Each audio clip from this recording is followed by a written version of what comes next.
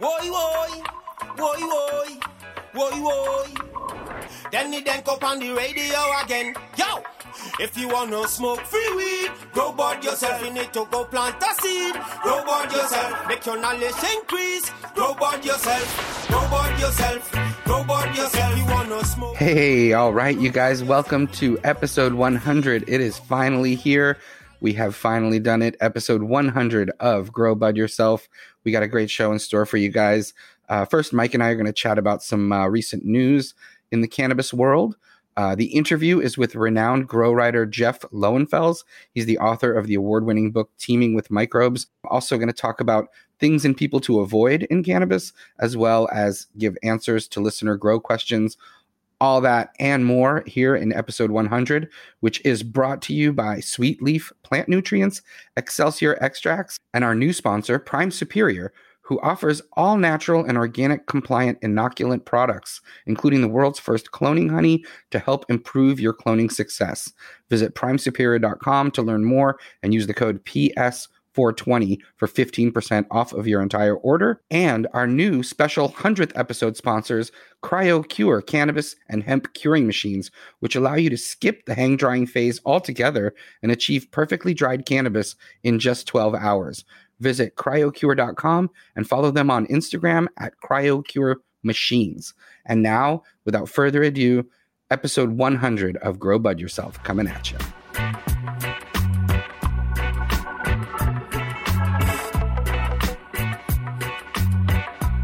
If you're a grower or you're thinking about starting your first crop, then you need to know about Sweet Leaf Plant Nutrients. Sweet Leaf has an incredible line of organic fertilizers and, of course, their legacy line that includes organic and some synthetic fertilizers. Check them out at sweetleaf.com.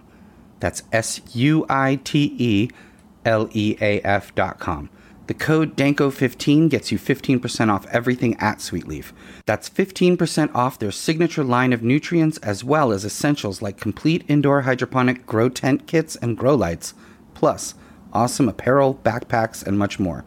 If you join our Patreon, you'll get access to additional codes worth 20 and even 25% off. Patreon supporters also receive free Sweet Leaf nutrients just for signing up. Sweet Leaf provides all the tools necessary for the modern gardener. Check them out at sweetleaf.com and remember the code DANKO15.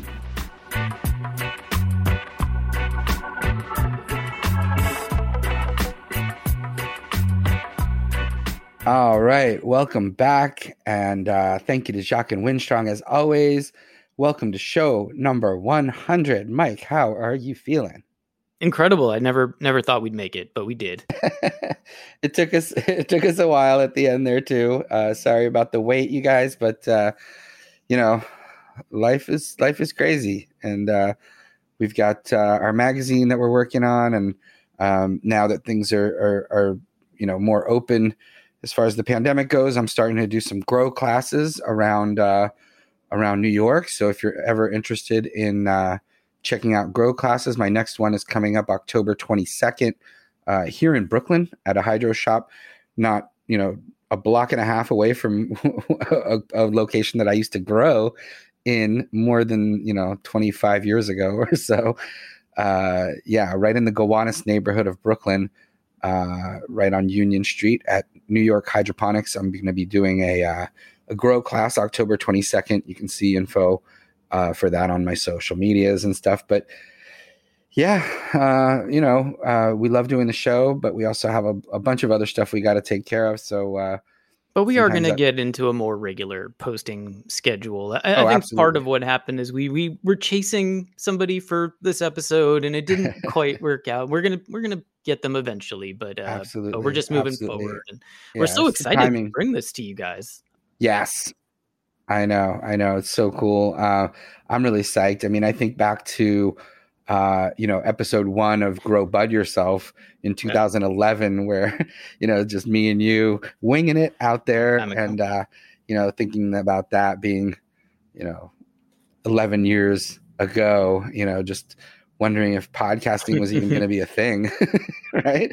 And here we are, more than a decade later. And then I think back on, the Grow Bud Yourself, the independent show that we do that really relies on you guys listening, and relies on our sponsors and our guests. I mean, guest on show number 1, friend of the pod as always, Kyle Cushman. And man, we've had some amazing shows over the years. We've had shows where, sadly, I've interviewed people who've passed on. So really proud that we were able to get them on and have them tell at least part of their stories, including Subcool and several others that we've had over the years. But yeah, man, show 100. I digress. How do you feel, Mike? Well, I think no matter what you think of us, whether you enjoy it or it's not for you, it's still an accomplishment. So I'm excited about it. I was going to ask you your 100 favorite things about this show, but I think you just kind of broke it down. That a long time we've been doing this. Some great guests. Yeah. I mean, Frenchie being on the show is something that just a month or two before he passed is something that having Tommy Chong on the show, having close friends and people that I've admired over the years, and people that have just been pivotal in changing the way cannabis is perceived, in changing the quality and the variety of different strains, and hopefully just helping people improve the quality of their home grow. I mean, at the end of the day, that's what I'm hoping, is that people get excited to set up a tent and get some plants going and learn how to get started, and then take it from there. Take it wherever you feel like you want it to go. But that's what this show's all about. It's always been very much about cultivation, and we should celebrate also New York medical patients finally getting the right to cultivate their 6 plants. I mentioned that on social media, and that just happened a couple of weeks ago. So that's exciting. And things have changed, obviously, even since we started this show in 2020. There's been a lot of changes, but gosh, since we've been in this industry, Mike, you as editor-in-chief over at High Times all those years, and prior to that, just a lot of positive changes. And there's obviously some negative aspects to it. People talk about that as well. But the reality is it's hard to know, what things would have been like if it wasn't this way. I mean, that's the thing. There's a parallel universe where weed is still completely illegal. Okay. People didn't fight to change these laws. People are still getting arrested. The lives are still being ruined, and all of that is still happening. And we can't really ever know how many of those injustices aren't occurring because the laws have changed in some places, at least to the point where we're not being locked up for exorbitant amounts of time in some places. And some people can make some money, and some people can just enjoy their cannabis in peace without being afraid of losing their kids or getting locked up or all those things. So it's hard to measure the good. It's easy to see, the negativity and the chicanery and all of that, but it is hard to know all of the amazing things that or the negative things that didn't happen because these laws have been changed. So a lot has happened, and I'm happy we reached episode 100. We're going to keep going as long as you guys keep supporting us and our advertisers. But yeah, let's get into the news. I guess a lot has probably happened in the last 3 weeks or so. Absolutely. Just before we do, just a couple of things. Yeah, I agree with you. At the basis of what legalization meant to us like a decade ago, it was really just, I think, about people not being arrested and having their family and their lives destroyed because of cannabis. And now we see all these other things that have happened. So it's been really crazy. The other thing I wanted to just throw out there really quick, I don't know if we've ever actually told this story on the show. If we did, I'll just do it briefly, but I'm not sure that we did. Speaking of that Tommy Chong interview, at the very end of it, his door started to ring. His doorbell was ringing, and he said, "Hold on, guys." And Dan and I are sitting there on a Zoom call with Tommy Chong, And he goes to the door and lets someone in, and that person comes and peeks in on the Zoom, and it's frickin' Cheech. Cheech was just, he wasn't scheduled to be on the interview with us. He just popped up at Tommy's house in the middle of the day, and it was a really amazing experience, I thought. Yeah, we've had some amazing times like that, revelations and stories that have been told only on this show in some cases, and the previous show that we used to do as well. So remember, this is an independent show. At this point, it's just me and Mike and whatever we get from sponsors and Patreon supporters. So please, if you can, hop on the Patreon. We've lost a few of you along the way, but we're hoping to get you back. So what do you say we take a look at some news? So I thought this week we would just do a state of a couple of states. So maybe 3 states we're going to look at here. And the first one that I wanted to talk about is Vermont. This is exciting. Vermont is going to begin legal pot sales Saturday, October 1st. So probably by the time you're hearing this, legal pot sales will be taking place in Vermont. That was the deadline the state gave itself to launch legal sales, and Vermont is going to meet its deadline. However, only 4 dispensaries have been granted an adult use retail license so far, and only 3 will actually be open on that first day of sales. So it's going to be sort of a soft opening, but they met the deadline, and regulators have already pre-qualified about 50 other retailers for licenses. So that's going to blow up pretty soon there. And while that state first legalized cannabis in 2018, that law only allowed for the possession of pot, as the legislation didn't include a retail sales component. However, the state revised the legalization law in 2020 to include that tax and regulate program. It's been working towards implementing this sort of standalone adult use retail sales program. And as of October 1st, Vermont will become the 15th state to offer recreational pot sales. And who are we waiting for? Well, Connecticut, New York, Rhode Island, Virginia, and Washington, D.C. are the states that have legalized adult use cannabis, but have yet to start retail sales. Wow.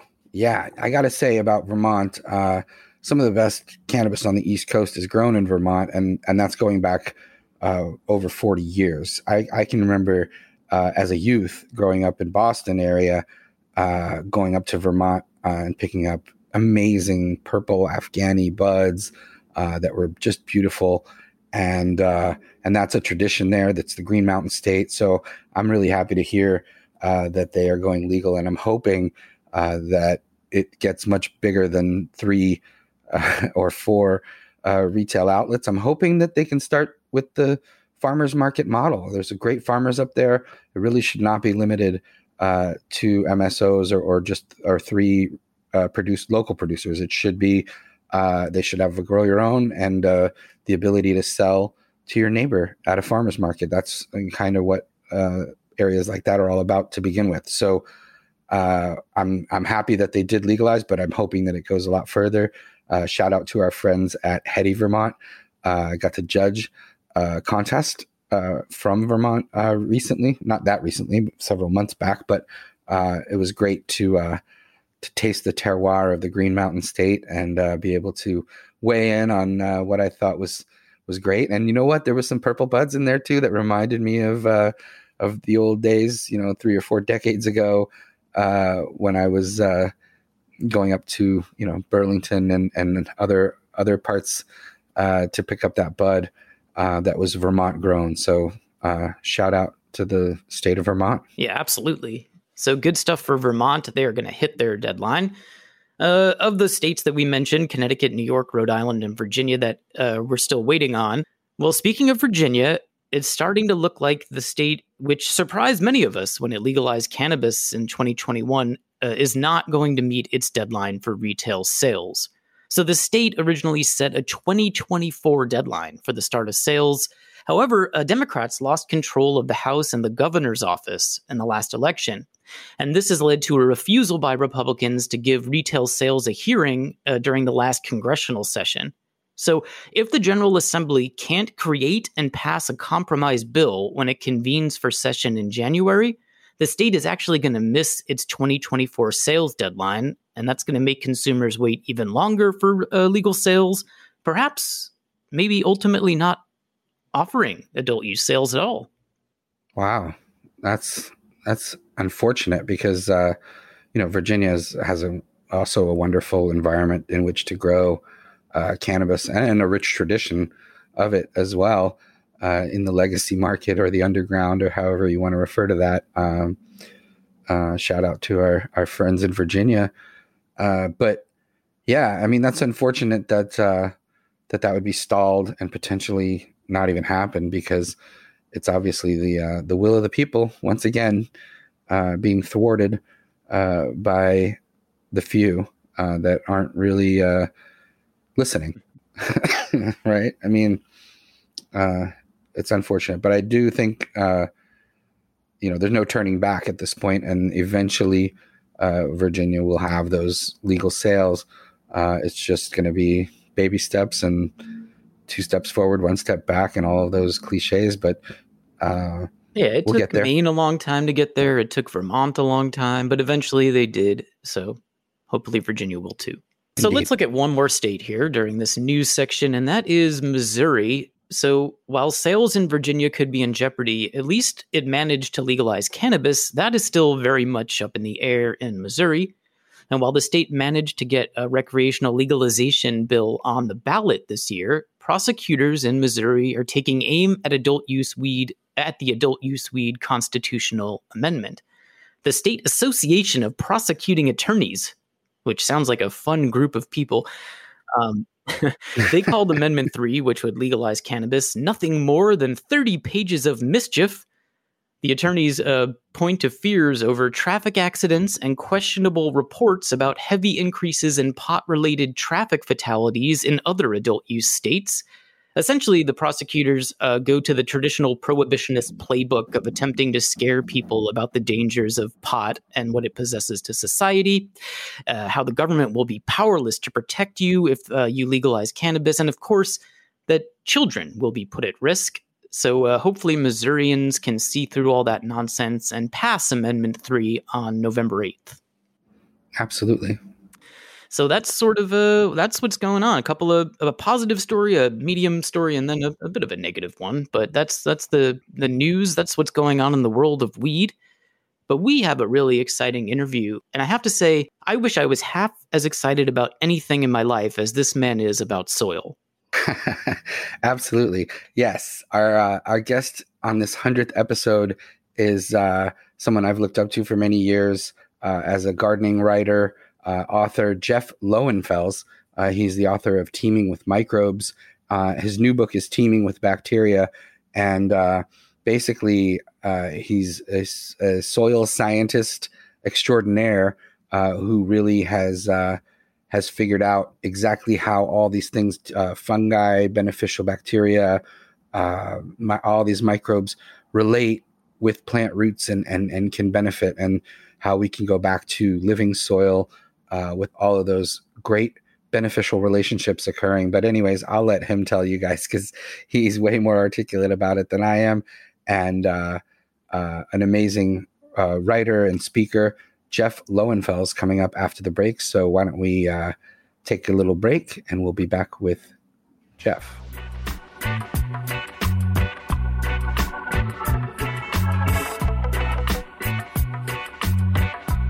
Do you want to take your cultivation program to the next level and grow higher quality, naturally healthier plants? Our new sponsor, Prime Superior, can get you there with simple, safe, and effective products. Whether you're starting with seeds, clones, or your plants are already established, Prime Superior has a product for you. And best of all, you don't have to change anything in your grow program. Just add Prime Superior. Do you want the best biological for cannabis growing? Prime Superior's proprietary strain of Beauveria bassania increases terpenes, cannabinoids, and yield. Inoculate early with Prime Superior, and you will see faster germination and larger root mass, which will help you propel your nutrient uptake. Faster growth and more photosynthesis means higher yields and more terpenes and cannabinoids. Plus, Prime Superior has the world's first biological cloning honey to help improve your cloning success. Now's the time to try Prime Superior. Grow Bud Yourself listeners can use the code PS420 for 15% off their entire order at primesuperior.com. So don't hesitate, inoculate, and visit primesuperior.com to learn more.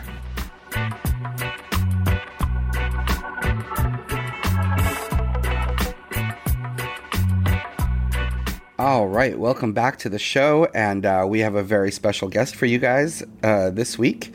He is an author.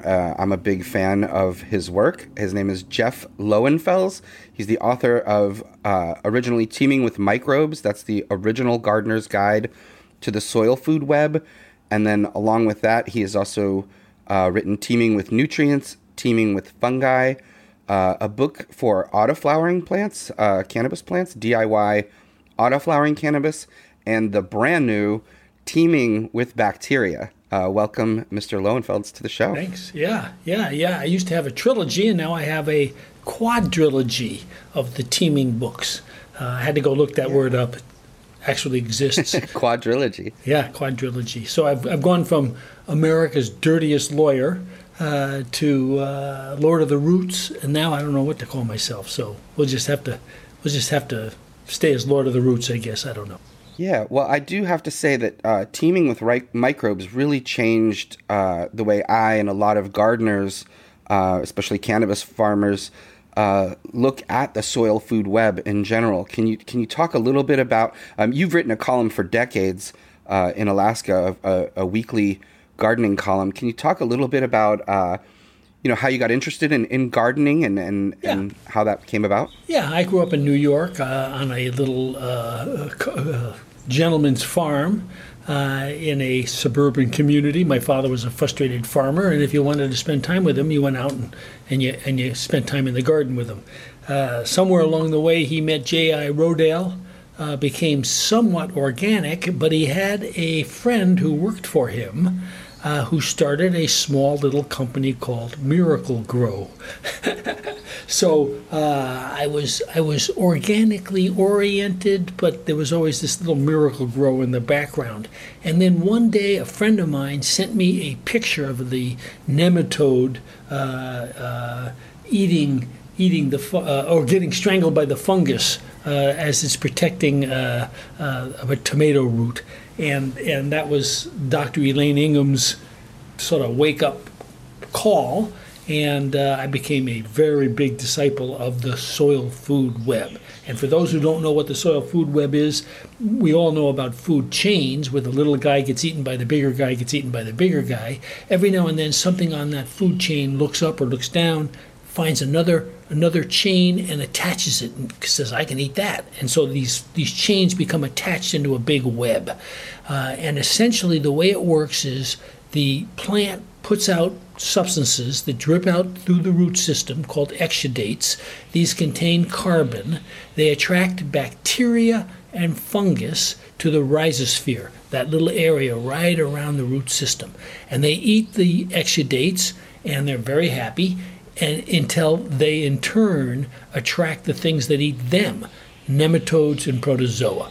And the nematodes are just true worms. They're microscopic hair-length worms or hair thickness worms, whereas the protozoa are things you studied in high school and immediately forgot as soon as you left 10th grade, amoebas, parameciums, those kinds of things. And they eat the bacteria and fungi. They take some of the carbon in, but they poop out the excess nutrients that they don't need right there in the rhizosphere. It turns out to be in plant-usable form. It has a little charge on it. If you've read Teeming with Nutrients, you understand that it needs that charge in order to get into the plant.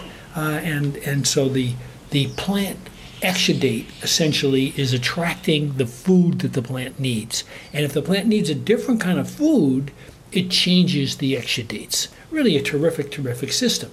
And that's the system that we've lived with and used to garden, living soil, regenerative soil, KNF. All of those things are really basically soil food web operations.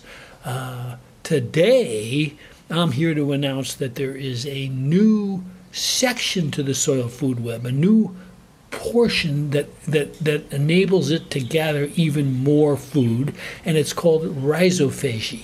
Now I pronounce it rhizophagy. It's really one word, rhizo, which means root, and phagy, which means eat. And it turns out that some of these bacteria that are attracted by those exudates are not eaten by the protozoa and the nematodes, but instead are tricked by the plant to back into one of the newly formed root cells, the meristem cells in the root system. And once it gets into that system, all sorts of crazy things happen that we didn't have any idea were going on that result in feeding the plant. So the first system I talked about is basically Dr. Elaine Ingham generated. She's the guru of it. Had she had the kind of microscopy that Dr. James White of Rutgers University has or had back then, she'd be able to see this second half, this rhizophagy section. So what happens is the bacteria backs into the cell, and when it goes through the cell wall, the cell sprays the bacteria with a superoxide, and it does it in order ostensibly to protect itself. But if it's the right kind of bacteria, the only thing that happens is the cell wall of the bacteria gets dissolved, and then it gets absorbed by the plant and is used as nutrients.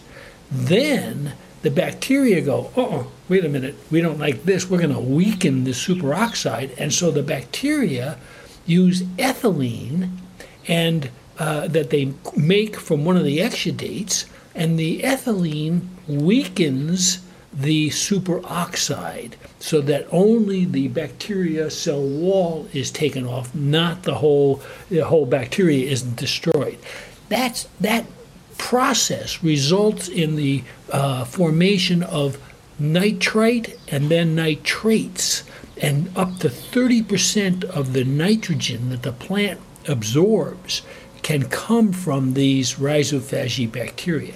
And it's not over yet, because what happens is the plant then circulates the rhizophagy bacteria in the root cell. And as they circulate around the root cell, they're not in the cytoplasm, they're in between the wall and the cytoplasm. And as they circulate around, they multiply. And as they multiply, they get more and more population, and they're producing ethylene all the time.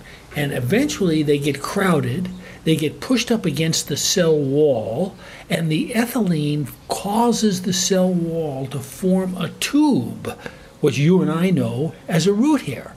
And then the bacteria are pushed into that tube, and 3 or 4 or 5 times the tube explodes from the tip, and these bacteria are pushed back out into the soil.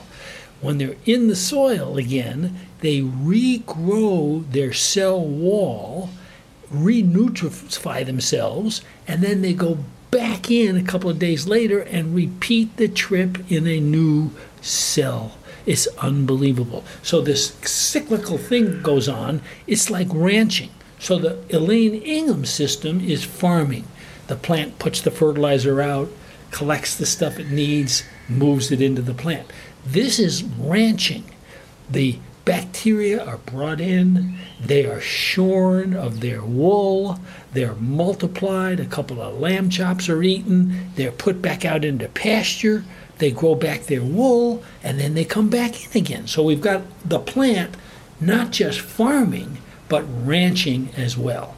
And the sole combined effect of these two soil food web pictures, it's one big soil food web, is this is how plants feed themselves and how they survive. And if they want to change, they can change the bacteria that come in, they can change the exudate for the stuff that's in the soil itself. It's really an incredible system. But there's more, because these bacteria, which are called endophytic bacteria spend part of their life inside the cell and part of their life outside the cell. So these rhizophagy bacteria that are cycling around are endophytic bacteria. Now when they go in that cell and that superoxide is sprayed on them, the plant has to make sure that it's not killing itself with the superoxide. And so it increases its strength and its ability to handle stress. Well, some of these bacteria sneak into the plant in other areas. They go through axils, the areas where the roots split off. They'll break in there and they'll go in and they'll move throughout the plant, and they produce phytohormones, gibberellic acid, auxins, ethylene, all the things that a plant uses to produce fruit, to hold the fruit, to ripen the fruit, to drop the fruit, to handle excess wind, drought. All of these things are things that bacteria are capable of helping the plant survive, and they do.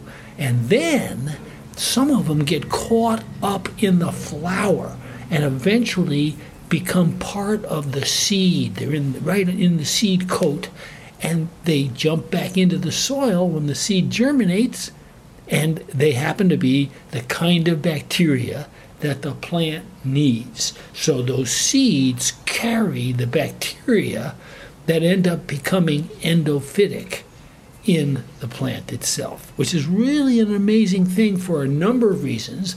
Let's start with something like corn. Corn's been bred for 400 years old, 400 years. It still contains the basic bacteria that the first seed had. Unbelievable. Now, what's the implication to cannabis? Well, those seeds are pretty darn important, and the seeds themselves carry the bacteria that the individual strain needs to survive. So Durban poison has a different bacterial mix than, say, Acapulco Gold. Unbelievable. And that mix stays there. If you know, even as you go through breeding, there is that mix. And so if you've got a lot of Durban poison in your breeding, you've got those Durban poison bacteria. The implications are pretty clear. No more sterilizing seeds. That's a very bad thing to do. When you start your seed in a paper towel, don't just take the seedling and put it in the soil. That paper towel contains a lot of the bacteria that were in the seed. You put that in there as well. Then, as I've always said, you reuse your soil because these exudates are continually being made.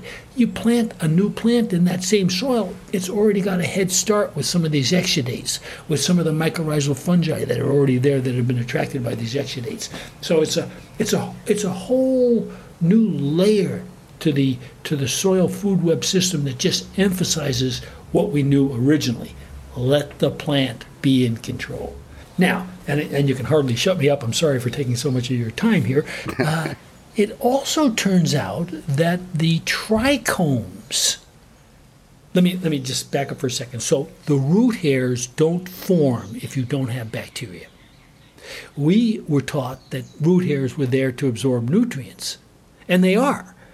They do absorb nutrients, but what forms them are the bacteria, and what their real purpose seems to be is to put those bacteria back out into fresh soil so that they can regenerate and come back in again.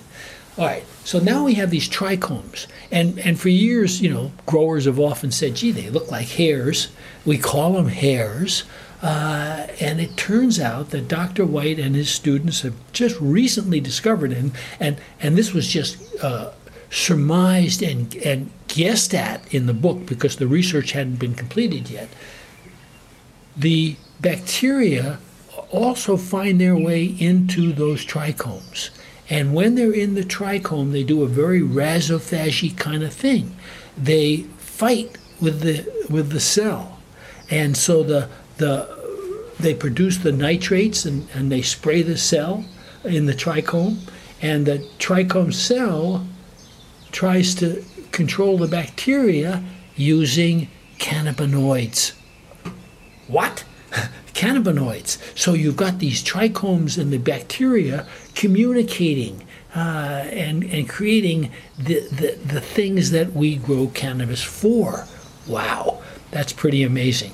Same thing happens in the tomato. Any plant that has trichomes, there are bacteria in there that are reacting with the mother cells, so to speak, and you're getting these metabolites created. Bacteria, when they speak to each other in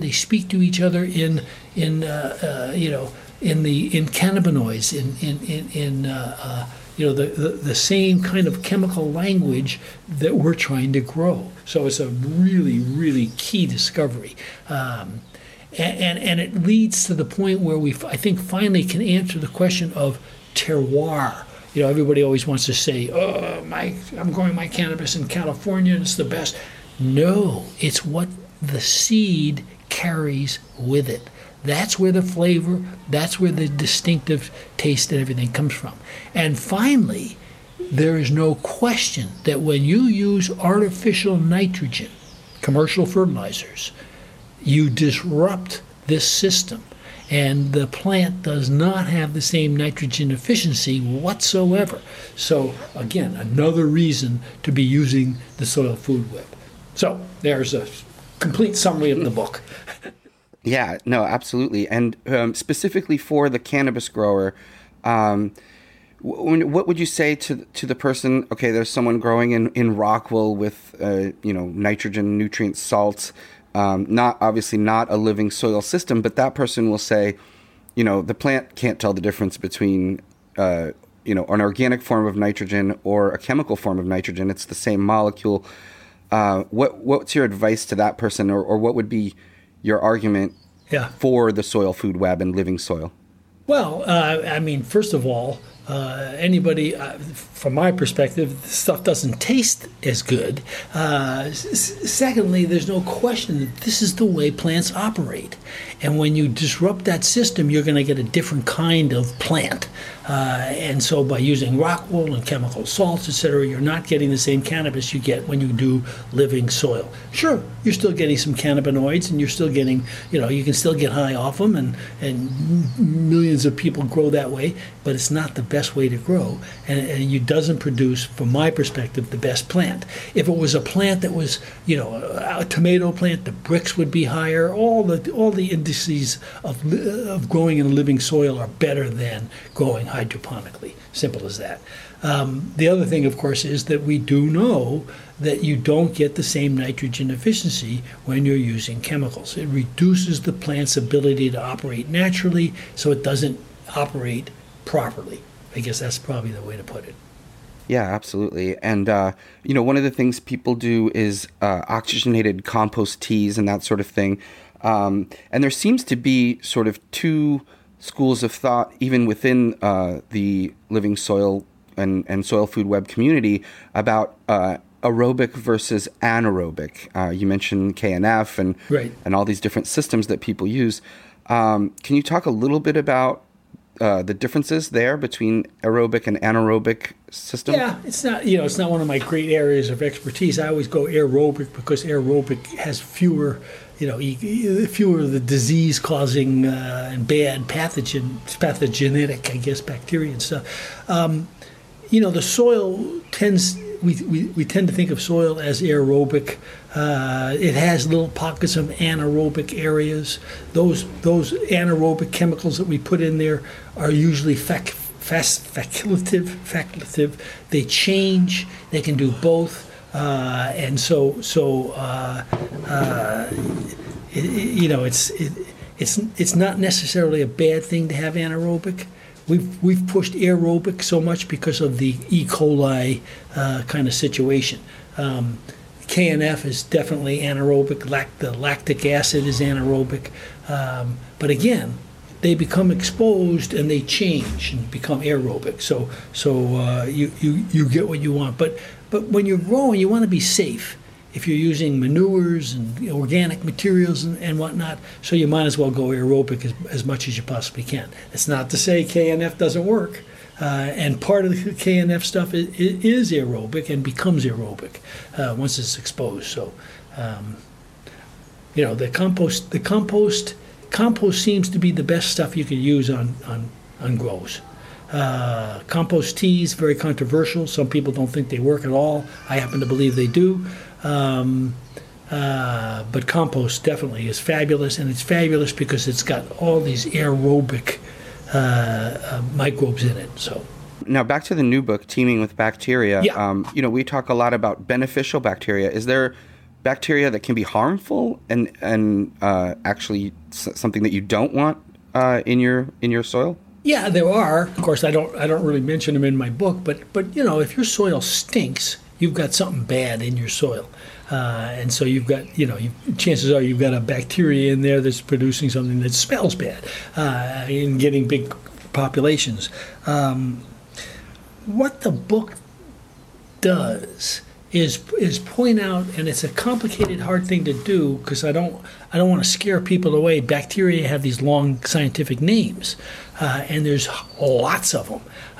So I didn't want to freak people out, but there's certain ones that you find in certain plants. And so, for example, there is now a mixture, which I list in the book. One of the key bacteria in it that cannabis growers use is a mixture cannabis growers are using. Azospirillum is one of the bacillus that people are beginning to use. It's been proven to be pretty effective in growing good cannabis and getting much better results than you do when you don't have it involved in the mix. And so I think what the book does is it introduces the concept. But we are, like we were when the Soil Food Web book came out in 2006, we're still a little early in being able, as individual home growers and gardeners, to use the information fully. So, we don't yet have the ability to take a sample of the soil, put it in water, and then take a drop of that and have the cell phone tell you what bacteria you have. But we're getting there. The databases are there now. We've got the databases, and you can now take a sample and send it to somebody for $500, and they'll tell you exactly what kind of bacteria you have in your soils. We're getting to the point, and I think in the next 4 or 5 years, we're going to be at the point where we have home instruments, probably our cell phone, that will enable us to do some of these things, to use this new information in a better way. There are formulas that farmers can now buy that contain some of these bacteria. Some of these formulas are moving down into the grow houses and into just the generic nursery trade. And so all of this stuff is coming. This is, as I told Dr. White, a book written before its time. And I think those people who read it, and you really should, and by the way, I think it should be the second book in the quadrilogy, even though it was the last one written. I think you ought to read Teaming with Microbes, then this book, Teaming with Bacteria, then Teaming with Fungi, then Teaming with Nutrients.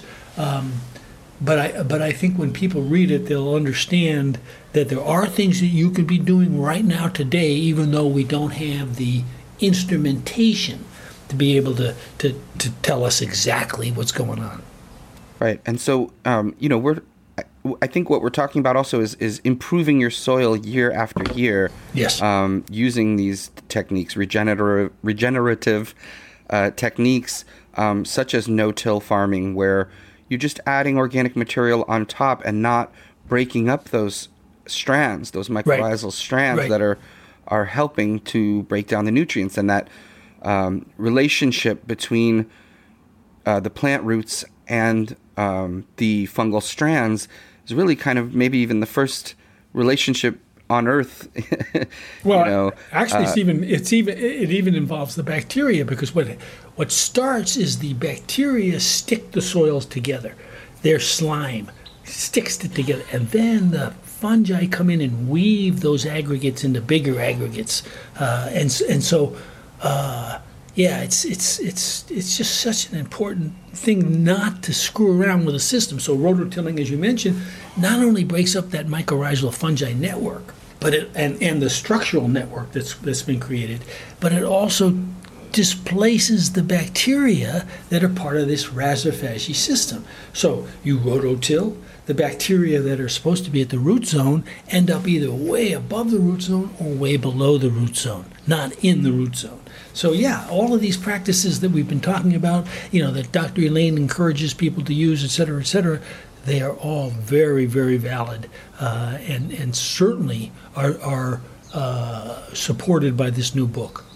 Yeah, I tell people all the time that even if you're not concerned about climate change and the environment and having that living soil, it actually reduces the amount of inputs that you'll need. Less fertilizer, less.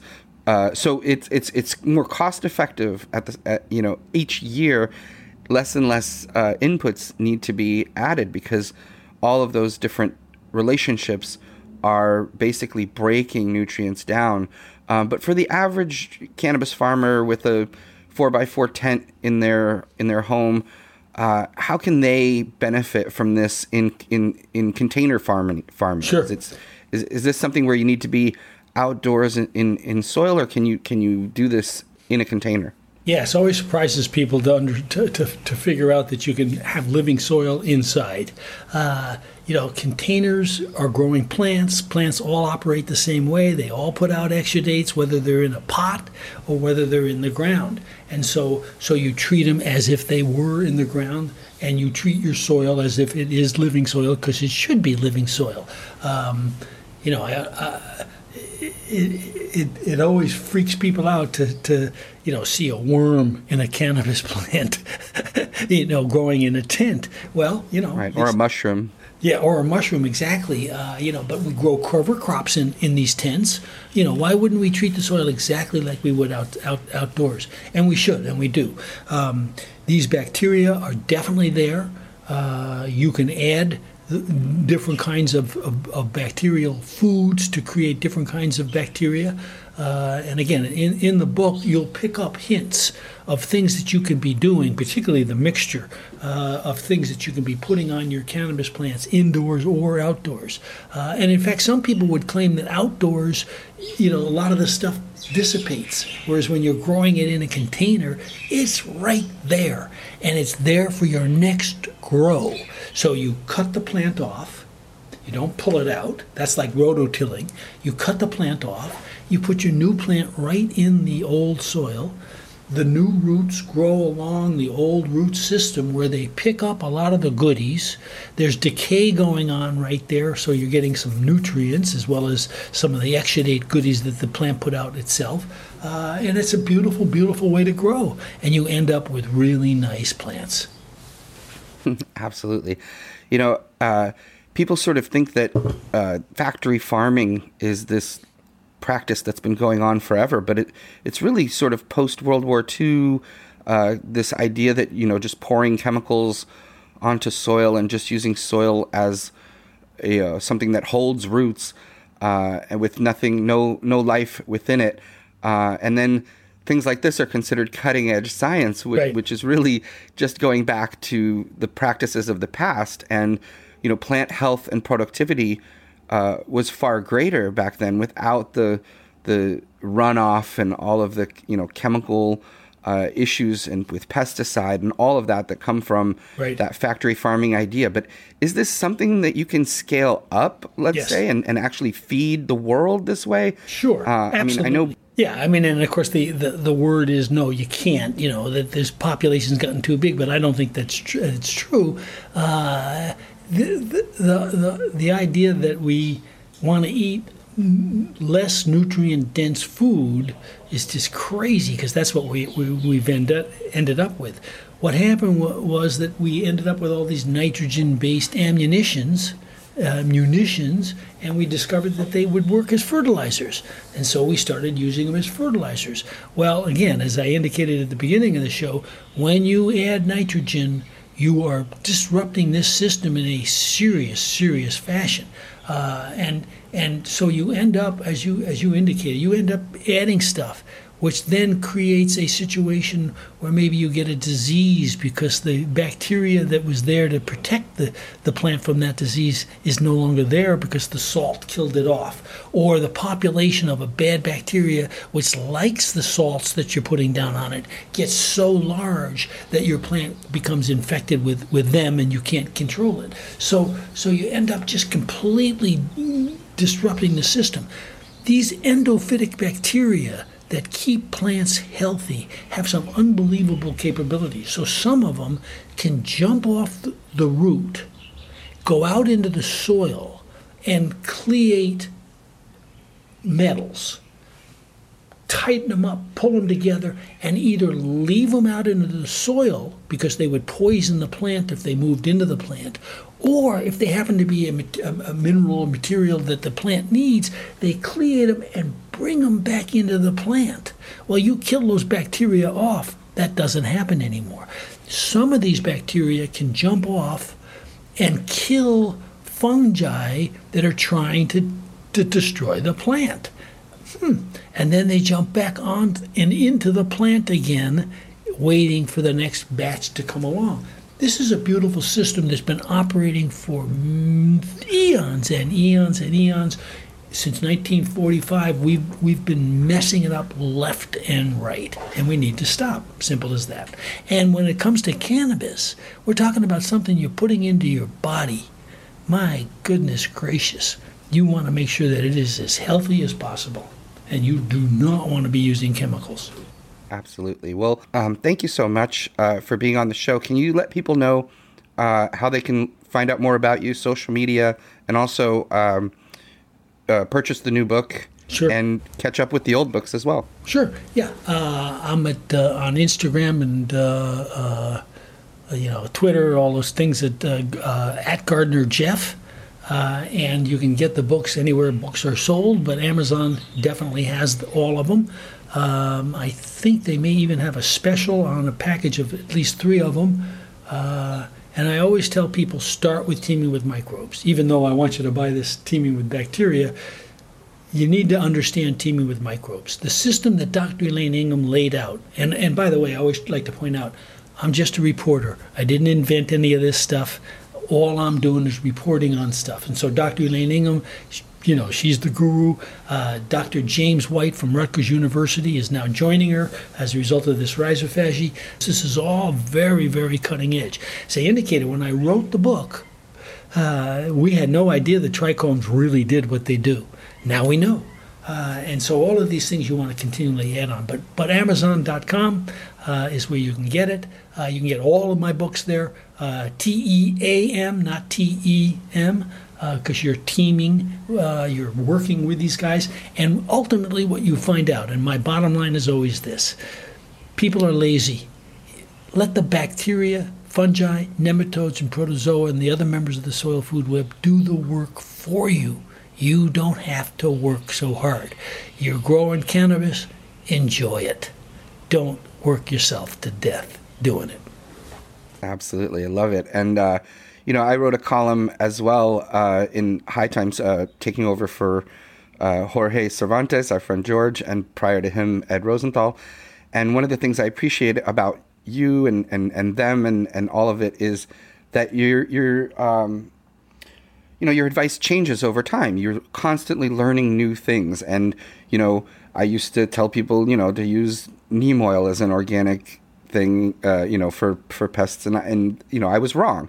And you've admitted over the years plenty of times where new information has come to light and you've changed your advice. And I think it's important that people understand that we're constantly learning. There's always something new to learn. And this cutting edge science is really kind of a back to the future moment where we're realizing that, the people who were farming prior to all these chemicals were onto something with organics and with the soil food web and all of that. And we can now use the science that we have to perfect that and actually have that living soil that feeds our plants and in turn creates the essential oils in those trichomes that we appreciate so much. So Thank you very much for being on the show. Really, truly appreciate you taking the time, and we will be back after these messages with more Grow Bud Yourself.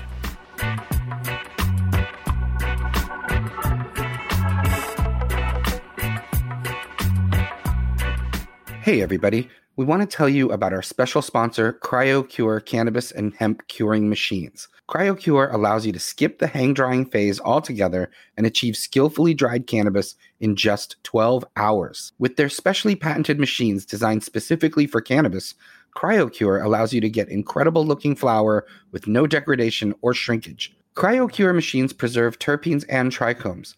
Their revolutionary live resin flower production increases extraction, yield, and quality. The resulting product is light, fluffy, green, and aromatic, with trichomes and terpenes intact and the flavor profile preserved at the height of freshness. We recently had Greg and Tracy from CryoCure on episode 49, so you can go back and hear all about it from them directly. But on a personal note, I have tried CryoCure flowers many times, and they are incredible. Like I said, green, fluffy, really amazing. There's a lot of gimmicks out there, but this is the real deal, and CryoCure makes the best freeze-drying machines out there. To learn more about CryoCure and their incredible cannabis drying machines, visit cryocure.com and follow them on Instagram at CryoCure Machines.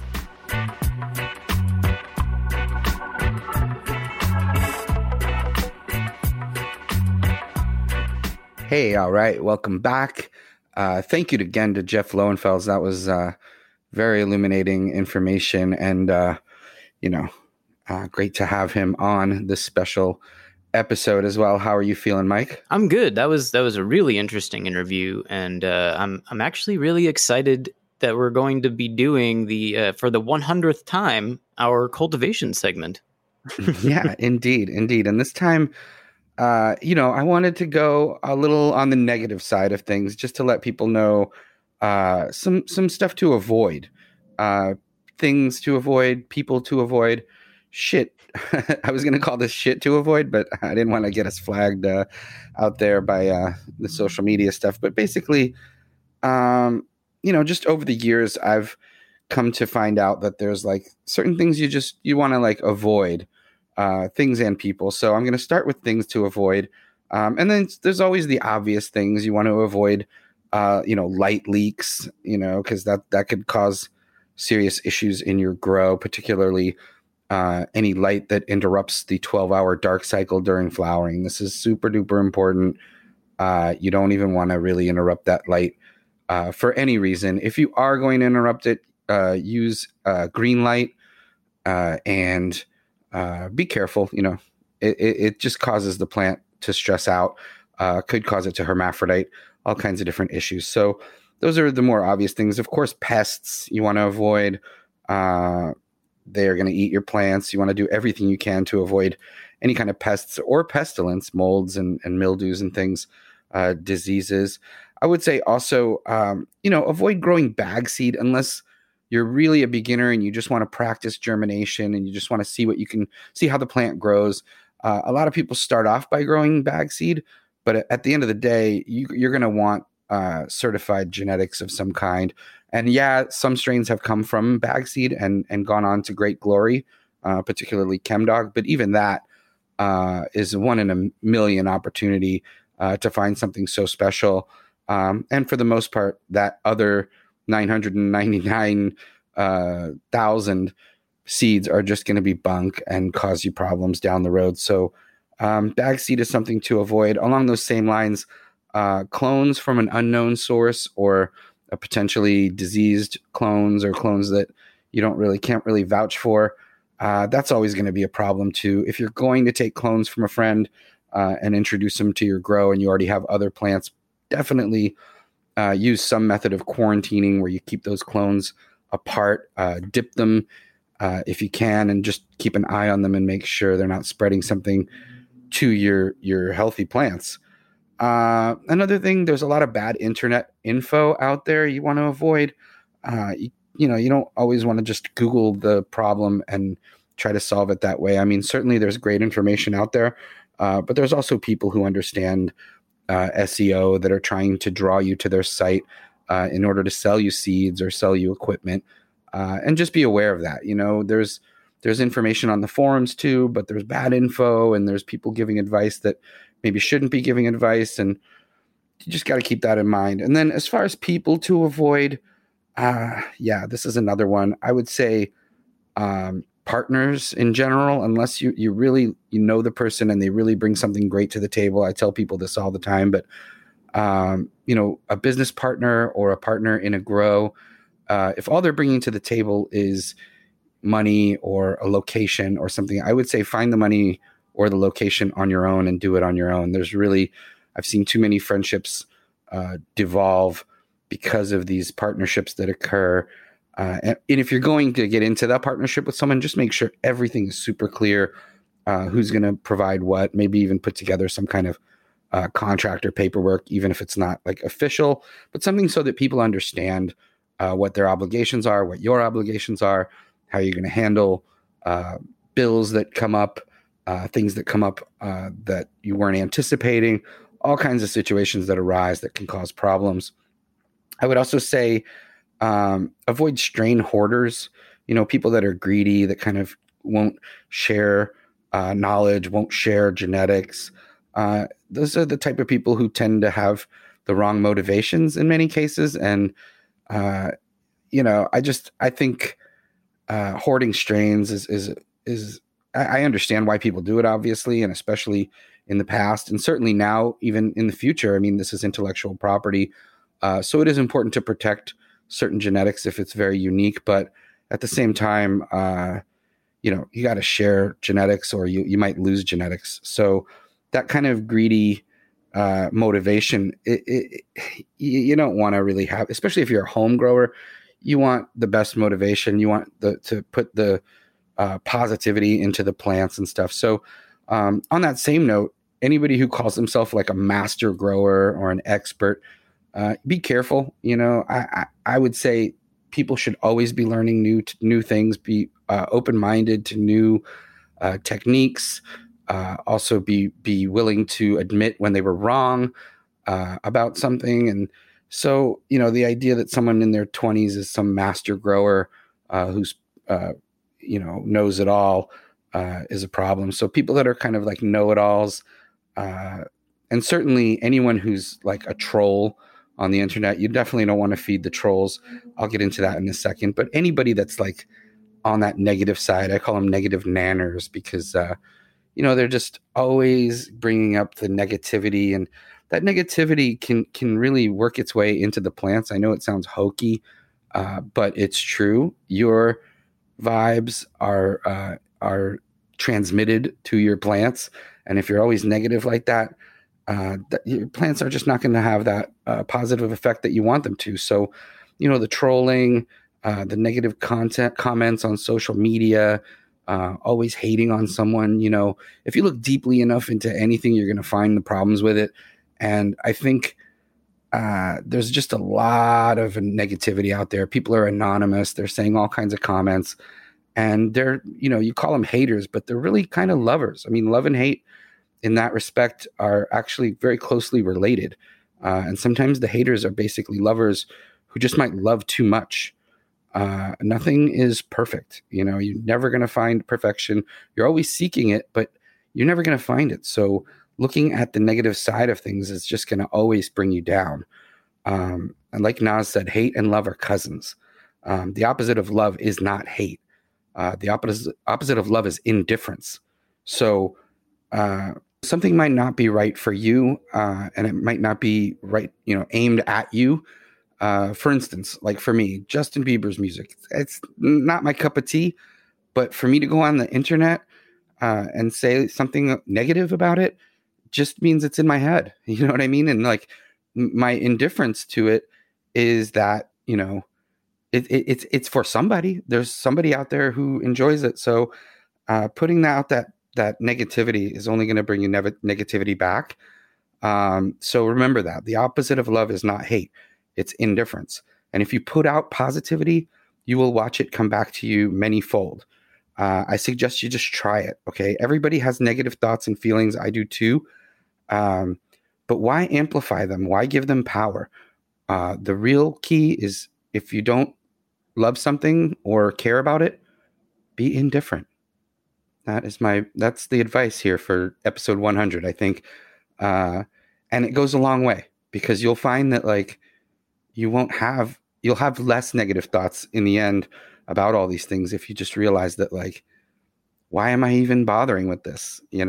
And everybody's going to get hate on the internet. Everybody's going to get, someone out there who wants to rile them up and troll them, basically. But if you respond, they win, So I guess, that's kind of the thing there. And like, if you're a grower, you really want to just keep that positive vibe going. You want to keep your plants happy, create the best environment for them. And, part of that is your attitude and your demeanor. So keep that in mind. Those are things and people to avoid in cannabis and not just in cannabis, but in life. That's a little bit of advice from me. Take it or leave it. All right, there you go. Got to stay positive, as the Hold Steady taught us all. Okay, so that was the grow tip for episode 100. And now it is time for the 100th time to take some questions from our listeners. If you have a question you would like answered on the show, get in touch with us. That email is info@growbudyourself.com. What do you say we dive right in here? Let's do it. Excellent. All right. So let's start things off with our old friend SMG, that is Southern Motorway Grower. And he writes, hi, GBY team. I have a grow question. Well, that's good. You came to the right place. So he writes, there's a lot here, so I'll just dive right in. I have recently moved to a very hard water area with an average EC reading of 0.5 to 0.6 or 300 TDS and a pH of 7.8. I'm running an indoor setup using an Autopot hydro system with reservoir attached.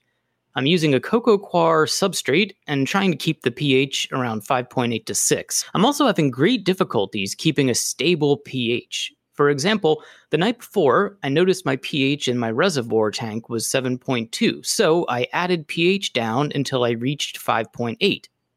The next morning, I checked again, and the pH had risen back to 7. I was completely flabbergasted and unsure why this is happening. I don't really want to use an RO machine, as they are extremely expensive and difficult to install, so do you have any advice? Thanks for all you guys do in the Canna community. The UK has so much respect for you guys, SMG. So yeah, Dan, what would you recommend here? This is an interesting question. As far as why the pH could go back up like that, that could have something to do with the nutrients that you're adding. It could have something to do with the evaporation, and also just the starting pH of almost close to 8.0. You said 7.8. Maybe it just wants to go back to that somehow, and you've added some pH down and it's become diluted somehow. I hate to say you might need to bite the bullet and get an RO machine, since you mentioned not wanting that, but I did a quick search, for affordable RO machines, and they are out there in under $100 US or so. At least a few of these that I've seen in the $60 to $200-300 range, depending on what you're looking for. And an RO system does actually really help. I mean, especially because your issues are not just pH related, but also with the hardness of the water. The amount of total dissolved solids seems to be pretty high. That EC reading already has a lot of minerals and things in it. So what RO or reverse osmosis does is brings all of that basically down to zero. So your TDS should be close to zero. Your EC reading should be 0.0 or 0.1, and hopefully the pH more closer to neutral as well. I still would continue to use the pH down when necessary, obviously, just to keep it, in the 5.8 to 6.0 range that you've wanted in. But I do think you might want to just get yourself a decent RO reverse osmosis machine, and the installation probably isn't as difficult as you think. Most of them are just very simple inline filtration. The ones that are expensive are the ones that need to do many, many gallons at a time. And if you have the time to do it slow with a cheaper machine, I think that might be your best bet. So I hope I hope that helps you out. I can't really think of any cheaper ways that are less difficult to do that. Aside from, just running your own kind of like Brita style filtration system, but that's just not efficient and not going to really do as decent of a job as a true reverse osmosis machine will. So I think you may just have to bite that bullet, and or I guess that's an American expression, probably not one that's used as often in the UK, but I think, you might need to invest in the RO machine and learn a little bit about how to install it properly. Or, you could always just switch out of hydro and reservoirs and all that and just hand water your cocoa coir substrate in containers. But I think you'll still have the same issue with the water. You just won't be sitting around in a reservoir constantly fluctuating. All right. Well, there you go. Thank you, SMG, for writing in. We appreciate the question and the support. Let's move to number one, liver. So either he's just living his best life or he has the best liver. I don't know. But number one, liver writes, I wanted to ask your opinion on the transition from the vegetative phase to the flowering phase while growing indoors. Is there a notable difference in harvest time and weight between just throwing the plants from a 20-hour cycle to a 12-hour one, compared to transitioning the light cycle from 20 to 19 to 18 and so on, day by day until you reach 12 hours of light? Many growers don't seem to care about a smooth transition, but I think that they may be doing themselves a disservice. Keep spreading the love. So what would you say here to number one, liver? Yeah, so this is something I have been asked before in the past as well, and it's about that transitional period. And normally I would tell people that you want to mimic nature as much as possible. So you'd want to gradually transition from 20 hours of light per day to 12 hours.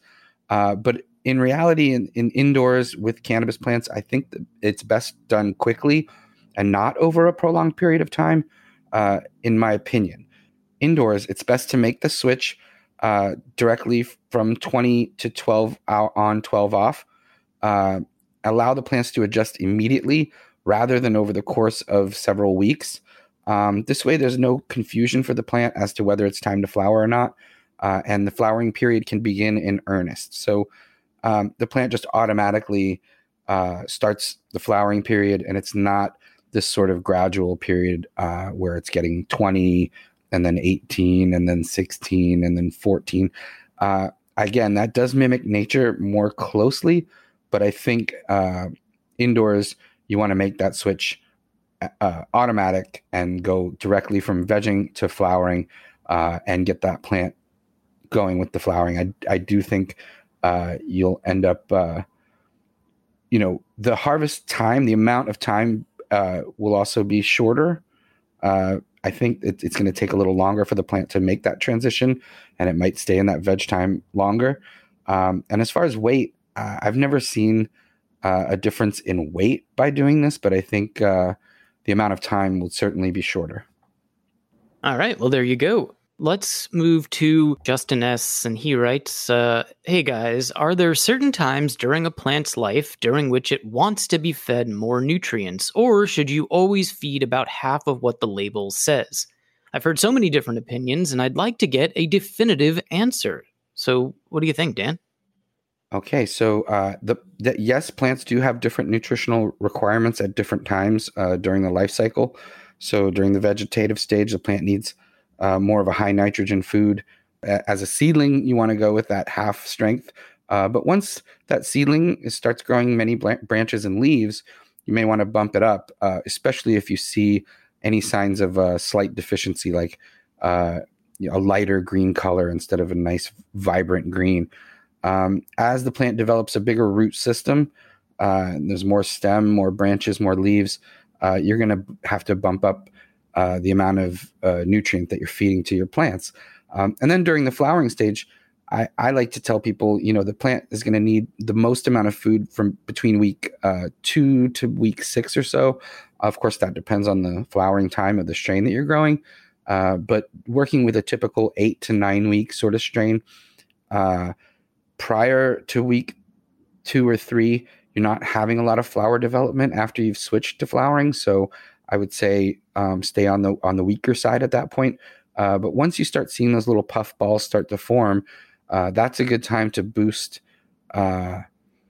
it. So what I mean to say is that the early stage of flowering is a transitional phase during which there's not a ton of food required. So that's a good time to stay with that half strength formula. But once the flowers begin forming and growing larger, that's a time to boost particularly phosphorus and potassium nutrient levels in your feeding solution. That's for flowering, for flower production and fruiting. And then you're going to cut back around the 6th or 7th week, again, depending on the strain's total flowering time, and start the flushing process of just watering with plain water. And that will help you remove some of the built-up nutrient and leach that out before you harvest, and that'll help your plants to burn properly and taste the way that they should, and really exemplify the essential oil and the trichomes and all that. So basically you want to adjust your feeding throughout all the different stages of the plant's life, but going with half strength is always better than doubling or going higher, because you can always bump it up. I tell people this all the time, but it is important not to overfeed. So monitor, most nutrient brands will also come with a feeding schedule week by week that you can look at and adjust appropriately based on what they've suggested. Depending on the company, you might want to err on the side of caution and go with half strength or less. But for the most part, you're not going to end up overfeeding your plants if you always stay within the parameters of what's advised. All right. Thank you, Justin. And you know what? It's episode 100. Let's just do one more here. So this comes from General Mills, and he writes, "Hey, Danny, I was wondering, what kind of options would you recommend for bringing CO2 to my plants? Besides a CO2 emitter, are there any natural organic ways to keep a good amount of CO2 in a closet or small grow?" What would you say here to General Mills? Yeah, so I'll start with just a little bit about CO2 and why it's necessary. Carbon dioxide, or CO2, is the gas that the plants use to convert light into energy for new growth. So they're taking in carbon dioxide and giving off oxygen, whereas we do the opposite. We take in oxygen and give off carbon dioxide. So technically, we are also a carbon dioxide emitter. So spending time with your plants will give them a slight amount of CO2. In an enclosed grow room full of strong, healthy plants, CO2 levels are going to diminish pretty quickly unless they're replenished pretty often. And fresh air tends to be around 300, 400 or so parts per million of CO2. Plants, when they're flowering in particular, can handle up to 1,500 parts per million. And then they respond accordingly. The growth rates can be enhanced by adding CO2 gas to your growing environment, particularly during the flowering period, resulting in bigger yields. You definitely have several options when you're looking to supplement with carbon dioxide. One is a tank and a regulator that can be somewhat cumbersome, pricey, but also very effective. There's also generators that uses basically a propane tank to create a constant supply of CO2. That's going to also add some heat. And some of them can be pretty cost prohibitive, expensive units. For smaller spaces, there's some cool products now that exist. So you're talking about a tent or a closet. There's these products that utilize organic methods, such as mushroom growing, to produce CO2. There's a couple of companies out there. There's CO2 Boost. There's the Enhancer that's from T&B Naturals.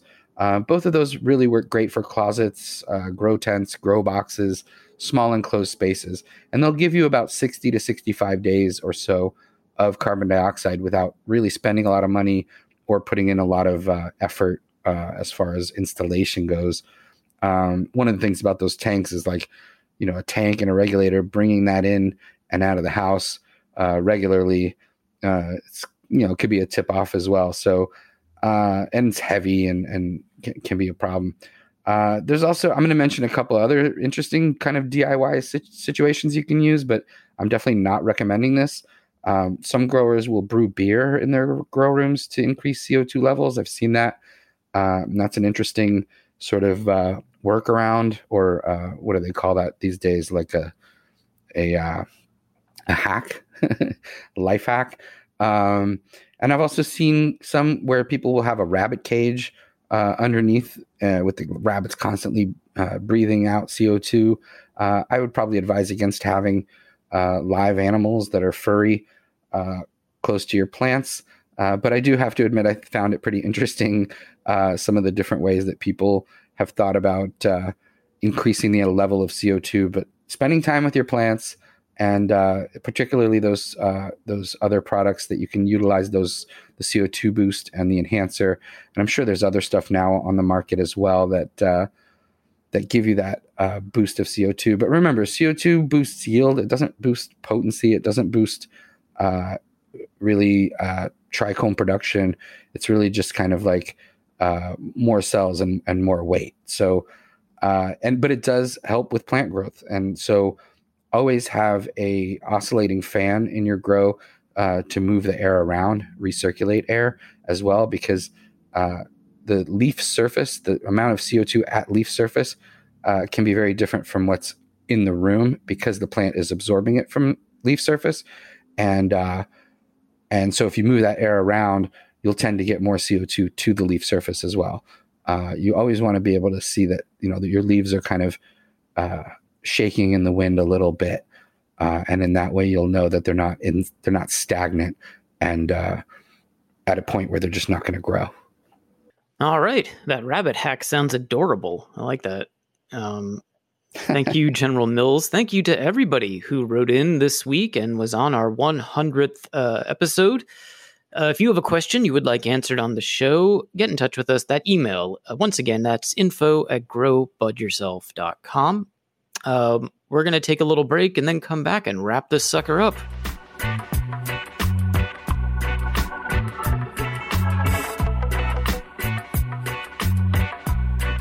Hey guys, I want to tell you about one of our favorite sponsors, Excelsior Extracts. Outcast and TOH from Excelsior are incredible people, incredible growers, and they make an amazing product.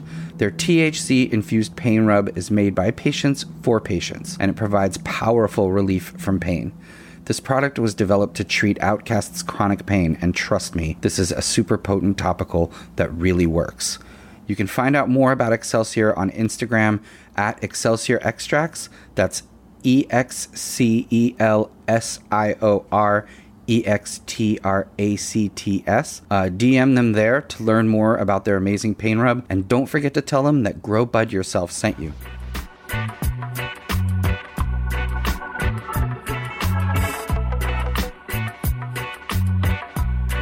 All right, welcome back. And wow, thank you guys for sticking around. Episode 100 is here for you guys. Thank you to our sponsors, of course, CryoCure, amazing machines that do great work.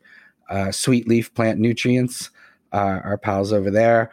Prime Superior, of course. Excelsior Extracts, sending immeasurable love to you guys. There's all those different codes I'll mention real quick, I guess.